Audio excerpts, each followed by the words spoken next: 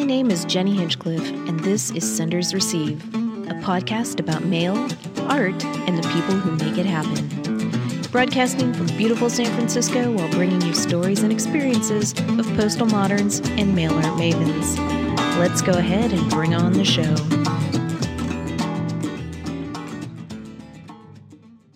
Hello, everybody, and welcome to Senders Receive. My name is Jenny Hinchcliffe, and I'm here today with Amber Wolf. I'm really excited to be chatting with Amber. Amber and I have been friends and correspondents for, I would say, a few years now. Amber is a collage artist, artist stamp maker, and she is currently the showrunner for the Portland Correspondence Co-op. She recently completed a cross-country train trip via Amtrak, sending out mail art at whistle stops along the way. And I'm hoping that maybe she'll share some of her adventures with us in today's interview. I'm always inspired to talk mail art with Amber, and I know that you will feel the same. So welcome, Amber. Thanks, Jenny. I'm excited to be here. Hey, so you and I have corresponded. I was hoping that you could tell Senders Receive listeners a little bit about how you started with mail. I'd be happy to. I think really it just started with having pen pals in my youth. I had a couple of friends who ended up moving away, and that became our primary communication channel. And so it just sort of started with decorating envelopes and making it funner for them to receive something. And then as I got a little older and met strangers in AOL chat rooms, then I'd send more elaborate packages and things to them. But yeah, it's for me very much been like a way that I have cultivated relationships. So it all began with just decorating letters for my pen pals. Did you write letters home from camp and stuff? No, I don't think did I ever go to camp? I don't think I did. Sometimes that's the gateway for people. They're like, I wrote letters home to my parents from camp. Do you have a first memorable letter or postcard that you sent?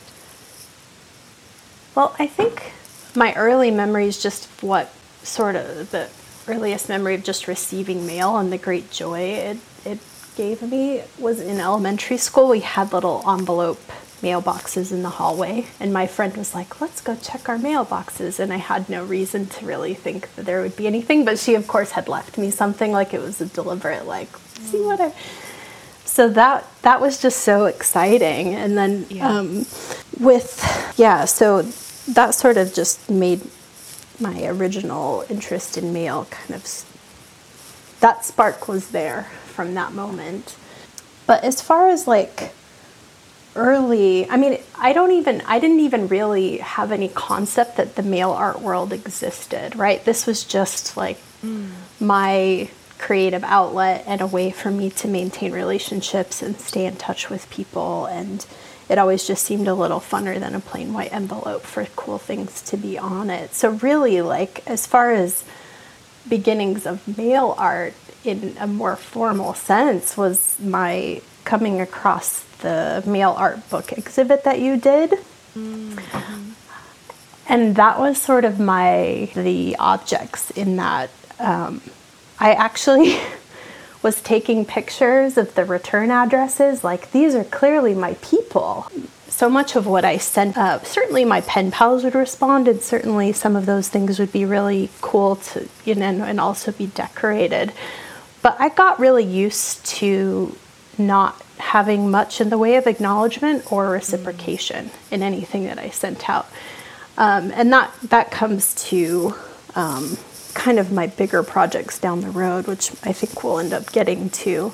This idea that people were doing this on purpose and that there was a whole movement was kind of new and very exciting. Although I never was brave enough to just randomly send to somebody with those return addresses I took pictures of. Although frankly, I think I'm now a correspondent with a couple of them, which is kind of funny. It's really interesting that you say that, because I hear that a lot from people where, they make mail. they create really beautiful things and they send them to people, but then they don't ever, they never get an acknowledgement, and they ask, Yeah. what can I be doing differently?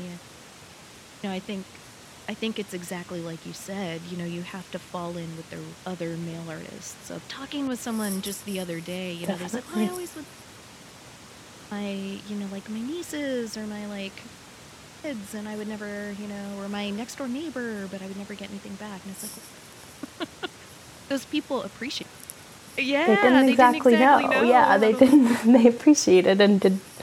I've always said that one of my highest honors, was when I would enter a loved one's house and see my, whatever I'd sent them, on the fridge. Highest honor. Yeah, it is. Because for all I know, they're throwing it away, right? It's just going straight to the garbage. There is a Zen art practice kind of behind this, because you really have to let it go. And you have to be okay with that. Yeah. But I do want to backtrack just one step, because I didn't dig into my first project. I mean, I talked about the exhibit being kind of an introduction, but another kind of aha moment that there were things like this going on is in the days of Flickr, I had a mutual on there who posted about an art exhibit that was coming up, and it was called the Postal Collage Project, which Marty McCutcheon puts together, an artist in Berkeley. And then, I had participated in that for a few years, and then, as you know, but the audience may not, then you and I ended up, that was kind of the beginning of our friendship, was participating in that together. But when I first saw the announcement for that, I was like, wow, postal and collage, these are my things. I should go to this exhibit. And so it was at Ramones Taylor in downtown San Francisco, in this this space, I don't know if you've been to it, but it's 10 feet by 10 feet in a basement. Yeah. And I was just over the moon. And so I'm like, how do I participate in this? So I signed some mailing list. And then the next year, when he started the project up again, I signed up. So that was kind of my first, not just sending it to my loved ones and, friends and family and whatnot. It was my first time really thinking about it as an art project and working with others on it. So just to talk a little bit about that project, it's work groups of 5, and each individual starts a collage and then they mail it to the next person. So each of the 5 collages get contributed to by all 5 artists. So that is also very much a Zen art practice, because you really have no idea what's going to happen to your piece. Do you know, is Marty still doing that project? He was doing it yearly. Yes, and it is in session this year, which I think is year 8 or 9, probably 9. And it's grown. I think there's close to 100 contributors now. So the first few years that I participated, I just had him assign me groups. So the year that you and I worked on it together was the first time that I tried to create groups, and that was very successful. I not only worked with you and our group, but I had a second group running that year too. You were busy. You were doing a lot of collage that season. Indeed. Have you always worked in collage? Yeah. And I don't even know where it came from. I think a lot of it is just that I work with what's in front of me. So I've never been particularly skilled at drawing or painting. And so if I'm going to create, it means I have to use something else. So yeah, it just started magazines being in the house and grew from there. Yeah. Can we talk a little bit about your studio practice? Yes, definitely. I guess similar to what I said a moment ago, it tends to be that I'm inspired by some new material that I've stumbled upon, whether it be ephemera or a new typewriter or learning a new skill. I took a lot of bookmaking classes this year, so I was doing small artist books, which was new for me. So it tends to be very inspiration driven of what's in front of me or what I have found if I'm out gleaning. Yeah, that tends to be what guides my work. But really my motivation behind it is connection. It's like letting people that I care about know that I'm thinking about them, and that I think that's where the fire comes from, of like just wanting to do things and put things in the mail, is just letting people know, like, you are on my mind and I care about you. Here's a question. Have you met any of the people that you correspond with? I have some pen pals who are I connected to them through some internet channel or another, so I've not met them in real life. However, most of my postal art pals, well, now, times have changed in this last year with COVID, but most of my postal art pals I actually physically met at the Portland Correspondence Co-op. Okay. Yeah, there's certainly, and I know I imagine we'll talk about this in more detail, but with the way the Correspondence Co-op functions now is that because of COVID, like, everything is digital sign up. So now it's the case that I've exchanged art with a lot of different people, but it tends to be more art and less letter writing, which, not to say you can't get a sense of somebody from the way they create. But I do find I have a better picture of people who I letter write with than that I exchange mail art with. Interesting. Yes, because you can sort of hide behind a visual art persona, but sometimes it's harder, I think, to hide behind words. So that leads me to ask you about the recent crossing of the United States via Amtrak. This is a project that I love so much. And I'd love it if you could take a minute to explain what the project was and how the idea came about. Well, this, I think, to kind of really understand the project, we'll go back in time again for some of my motivation for mail art. Oftentimes, my mail art, when it was less about decorating envelopes and it was just literally about the pieces, always were connected to travel. Like, one of my favorite things when I'm traveling is to, find, if it's a foreign country and I don't have my own stamps in my bag, like, find the post office. If it's a US country, like, find the closest mailbox. I oftentimes created my own photo postcards when I was traveling, and so I had to find the photo lab and find a place to, like, not only did I need to get an image I was excited about while I was on the trip, then it's like, where's the photo lab? Which is getting harder these days, but it used to be that they were just, especially if you were in anywhere a little bit touristy, you'd find them. So it was like always a thing to do on my travel was find the photo lab, find the post office. Or if it wasn't that I was making a photo postcard, it was making a collaged postcard from ephemera from the trip. So a huge amount of my work has come from when I'm traveling. It's like if I've gone on a trip without mailing something out, it feels like a failed trip in some sense. So that's kind of the heart of what motivates me.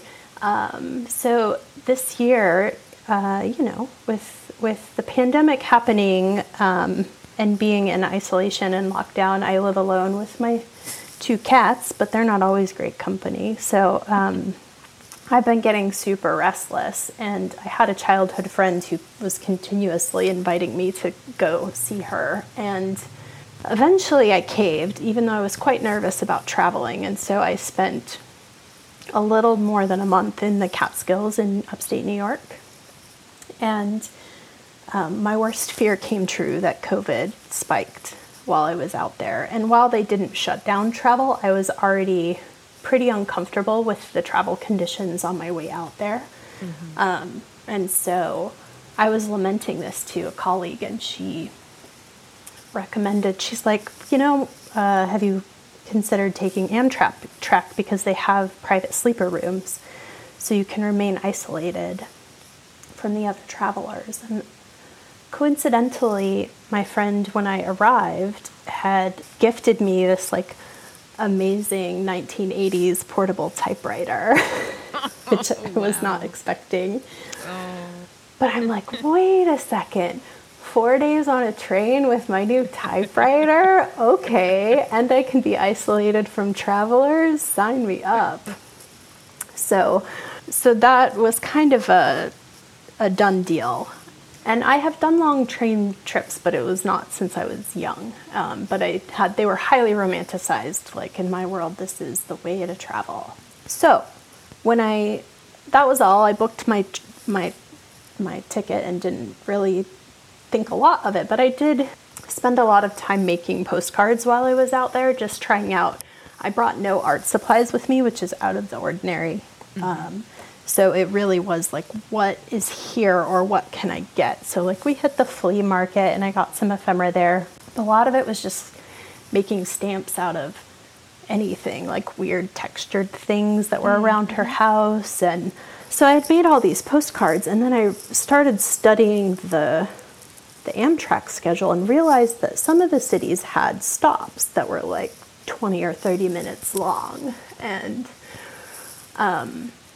I wondered, like, I had no real idea of what was going to happen on the train, but I knew that the trains were stopping for 20 to 30 minutes. So I used, USPS, find a location, and tried to scope out the closest mailbox to every stop that was long, quote unquote.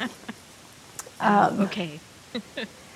So I had plotted out the stops that I would be able to mail from. And then while I was on the train, I did type up part of the postcard, like the back side of the postcard with the recipient's address and the city that I was leaving from and the date. And so I don't know if you're familiar with this. Is very much inspired by Onkawara's projects, both the I'm Still Alive telegrams and the I Got Up at postcards.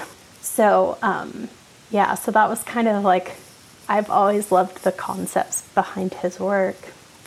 So this seemed like a really good opportunity to kind of make use of that idea or some of those ideas.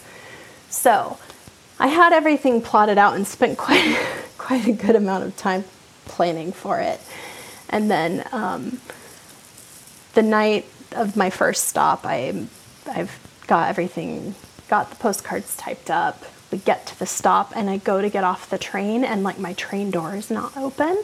Oh no. So I start moving towards the front of the train, going through other cars, and like none of the doors are open. And finally I get to a car and run into another car attendant and tell him I'm trying to get off. Yeah. And he basically sends me back to my car telling me that my attendant should be helping me. So there was just confusion because he thought I was like, this was my stop. And so, and not that like, I didn't make it clear, like, I just want to get out and take a walk and I'll be back. And so I got back and it just like all of the confusion around it just first off made me a little bit nervous, but also, I had very little time left. And if I don't get back in time, I miss my ride home. Right. So it ended up being like kind of stressful, but it was still really fun. So one of the stops, the blue box is supposedly in the station, but it was a 15-minute stop, and somebody gives me bad directions. So I'm like running around this room because again, I have to get back to my train at the end of the day. Right. Otherwise, that typewriter is on its way back to the West Coast without me. Yeah. So one of the stops I had, there were two stops in Montana one was like 25 minutes and one was 10. And the 25-minute stop had a post office like right by it. But unbeknownst to me, there was a stop. We had to fuel up there. So there was like a lot of our pause time. We couldn't get off the train. So when we arrived in Havre, Montana, like I didn't have enough time anymore. And so I actually asked the Amtrak guy who worked at that station if he dropped them off for me. So I had no idea if those were ever going to make it in the mail. Another stop, the post office looked super close and supposedly was like a 6-minute walk from the train. But when you get there, you're under freeways and there's no sidewalks and things that I don't consider being a city person of like what rural America looks like.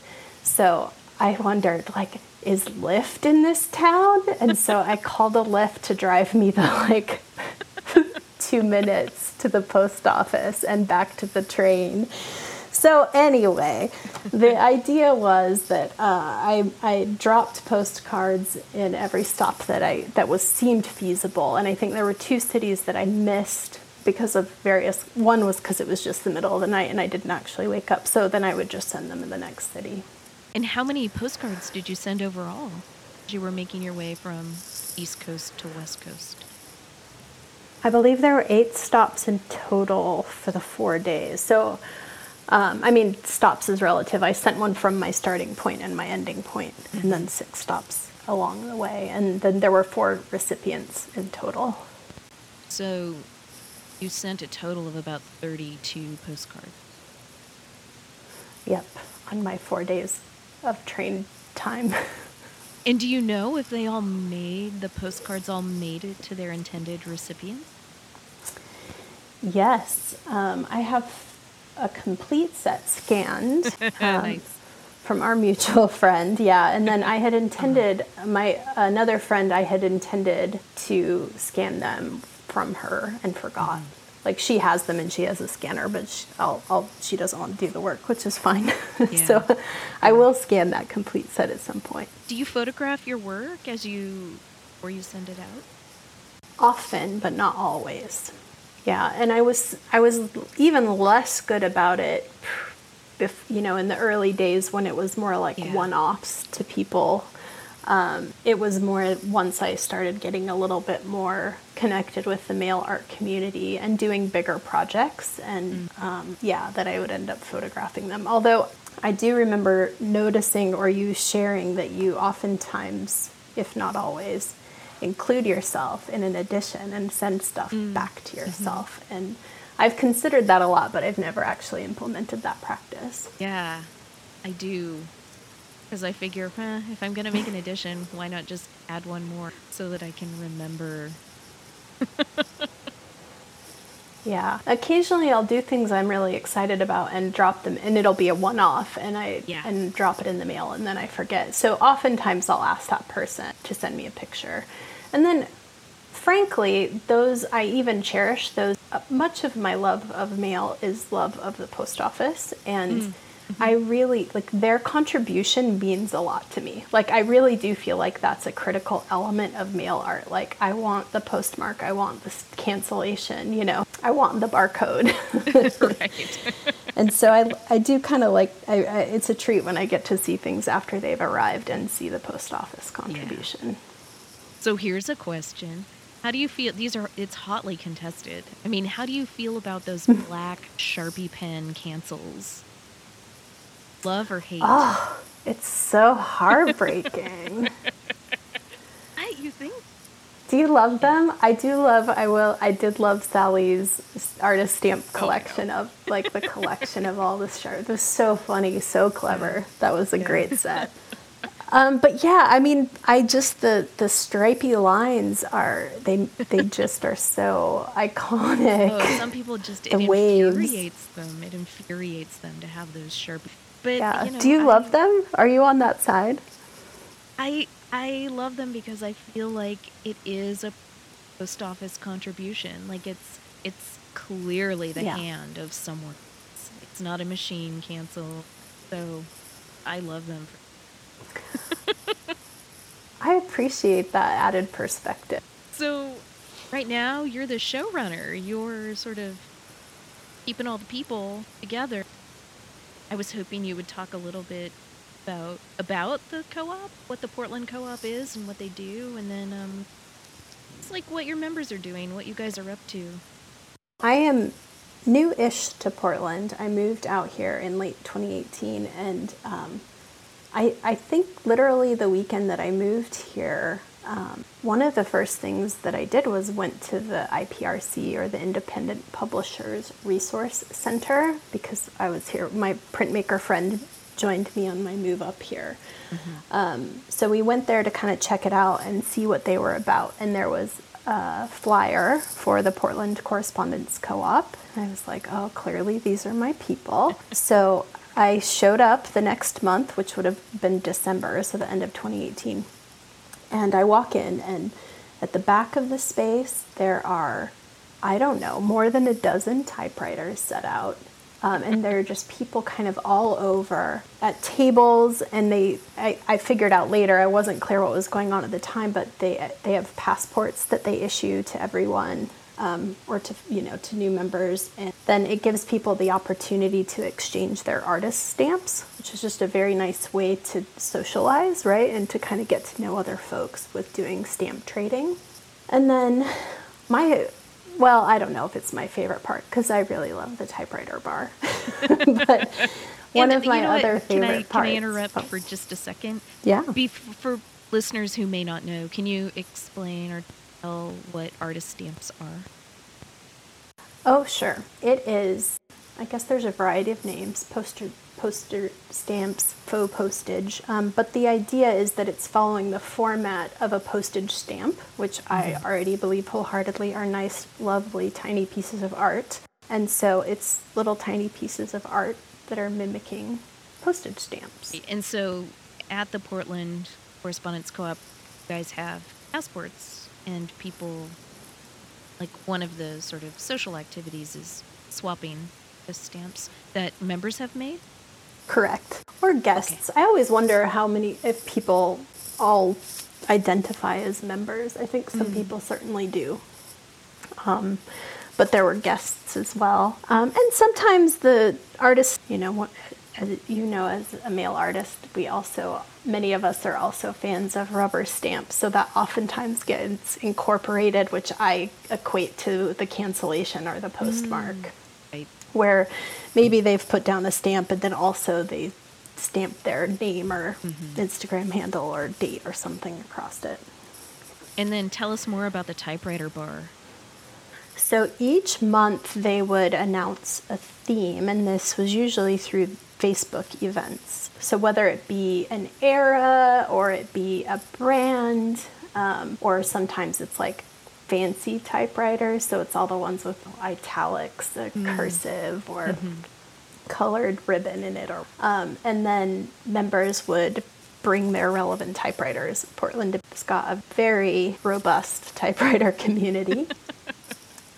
We also still have a typewriter repair shop called Ace Typewriter, which I wonder if that's part of why it's so, I don't know where all the typewriter lovers come from. But usually Matt from Ace Typewriter usually comes to the meetings too and geeks out about typewriters, which is always a delight. Yeah, so then we always had a sign up for a mail art exchange, and it was a literal piece of paper, 8.5 by 11, and you would write your name and address, and at the end of the night, however many people were on the sheet, that's how many photocopies were made, and they handed the list to all of those individuals, and that was the mail art exchange each month. And there was usually a theme, there was always a theme, and I think the organizers just kind of pulled it out of the air. So there was limitations in that you physically had to be there to sign up. And also there was some element of just being able to, sometimes the page would fill up, and then do you want to write on the back? Does it mean that it's full? So there was just interesting, whether intentional or not, of limitations. And so are you still continuing that exchange and swap now? Because you guys aren't meeting in person. There are no impact. That's right. So then how do you manage? How do you manage the mail swap now? So when Oregon went into state of emergency and shelter in place and all of that stuff back in March, I think it was right before, we would have had a meeting the following week, I think. And so people were on the Facebook event sort of lamenting this, and I thought, if we can't meet in person, more than ever, we need to have the mail art exchange. And so I just in comments was like, hey, are you all still interested in doing this? And we could just do an electronic sign up. And so people were game. And so I became the de facto organizer just because it was something that was important to me, and it felt like in pandemic times, it was more important than ever for us to stay connected. And like, again, back to even the beginning of this conversation, the joy that I experience when I get good mail, I assume that everybody feels that way. So like, we need to give that to each other. I was going to say, I think that the model that you have established for making that mail art, like swap and exchange and communication happen, is a really good one. And it's something that, other organizers and listeners could easily do themselves online to, you set up the logistics of it online, but, the physicality of it still takes place, which I think is... Yeah, I totally agree. And I think thanks to Google, you can create a Google form with almost no effort. Yeah. So one of the complications that I had is that our group is super analog focused. So it was actually really hard to find people and get in touch with them. And at some point I did reach out to founder Nico and I was like, hey, do you have a mailing list? And he's like, I do. Do you want it? And it's literally everybody's mailing address that have given him their mailing address. Right. So I would post it on the Facebook group. The time I didn't even know who I was messaging. Yeah, I do now. Yeah. But anyway, so I just asked them to post it to the group page. At the time, there's also a typewriter, PDX typewriter, typewriter PDX. So they're very closely tied. So I'd usually also post it in their group. And then at some point, we host our event at the IPRC. And the IPRC team asked if they could repost it. And then, I have also asked the San Francisco Correspondence Co-op to post it sometimes, and then the person who runs the Portland Correspondence Co-op Instagram. So it's ended up being that it's gotten out to a lot more folks. But what's exciting in that is that barrier of like physically being there has disappeared. And we've had a couple of international folks, mostly it's the US though, but from all over the country. So I've got to correspond with people I would have never otherwise met, I'm assuming. And I similarly think some of them have become regulars. There's some folks in Alaska who sign up every month. And like, I half wonder if they also are like, oh my gosh, there's a whole mail art community we can connect to, so they've been really prolific and made some cool stuff. And so this is a question, that I get asked in regards to San Francisco Correspondence Co-op. Do you think that, once we are all able to meet in person again, are there components? Will you still do the mail art sign up? Will you still do a swap thing that we're still... Yeah, it's a good question. I have no real qualms. Like, I imagine if there's still people that sign up, there's no reason that we couldn't keep that up, and then also the people who show up physically in the meeting, if we're going to continue that, then they could also sign up. So I haven't really thought about it. Feel like we're still working it out. Well, and the San Francisco Correspondence Co-op monthly meetings, I have attended periodically, and you all have been generous enough to invite the Portland crew. And you may or may not have noticed there were only a couple people that came, and I think that just kind of goes back to it is an analog focused group, and I have tried to host one Zoom meeting or online meeting, and there were a few of us that showed up, and I'm really glad that I did it because I reconnected with one of the members who has been somebody I've missed and not been able to, like, I didn't have her email address, and I only anyway. So it was a good. I'm glad that some folks showed up, but it was small, and it was probably. I don't imagine I will keep doing that. Yeah. I mean, there's just something about meeting in person. It's been a learning curve. Well, do you have any interesting upcoming projects that you're working on the horizon, Postal? Yeah, I mean, I have some personal projects that I've been mulling over for a while, probably none that are at a phase that are to talk about them. But I will say, one of the things, with the Portland Correspondence Mail Art Exchange, essentially, you sign up, everybody creates something for everybody on the list. And that's been pretty direct. But a couple of months ago, I did get comments from some folks that they were really missing that passport element and the artist stamp element. So I for one of the swaps, I arranged a artist stamp exchange. So I had everybody send their stamps to me, and then I put them into sets and then returned them out to everybody. And that was a wild success. I mean, the things the stamps that I got were amazing, and then also people's response was just really great. So it was a lot of work, but I will probably do that again in the summer. So I've been trying to think, like, what else can we do besides here's your mailing list, send out X number of pieces.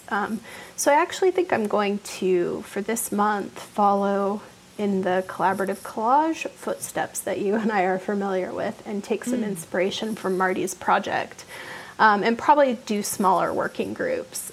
So I see. I'm going to give that a go this month, but I'm really excited about it because, again, it feels a little, I think that's going to make people feel a little more connected than even what we're doing now with just sending stuff out without I mean, everyone's reciprocating, but they're not responding, if that makes sense. Right. Exactly. But when you're like in a group, your round robin passing thing takes it up another level. Like, it's far more interactive. Yeah. So I don't know if the people are going to be into it, but I guess I'm going to find out in a couple of weeks. You will. I love that idea. Yeah, I've really enjoyed it. There are some months that I don't even participate in the swap. I'm only doing the organizing, but even that I find really fulfilling. And just, it's very nice to know we're all doing our best to keep each other afloat. Yeah, it's true. Well, how can folks see you or see your work online? My online presence is semi-limited. I am on Instagram. My handle on there is Chipmonkey. My account is private, but it's just because there's so many weird people that add you on Instagram. So if you find me, you're welcome to add me. It's not because I am a particularly private person. It's just more that I don't like strangers looking at my stuff that have not vetted in some way. So feel free to add me if there's something obvious in your profile. Is there anything else you want to tell the listeners out there? Really, just keep on making mail art. As one of the sayings of the Portland Correspondence Co-op is meet, make, mail. Yeah, you guys have a great tagline. And you said that Portland Correspondence Co-op, they have an Instagram, right?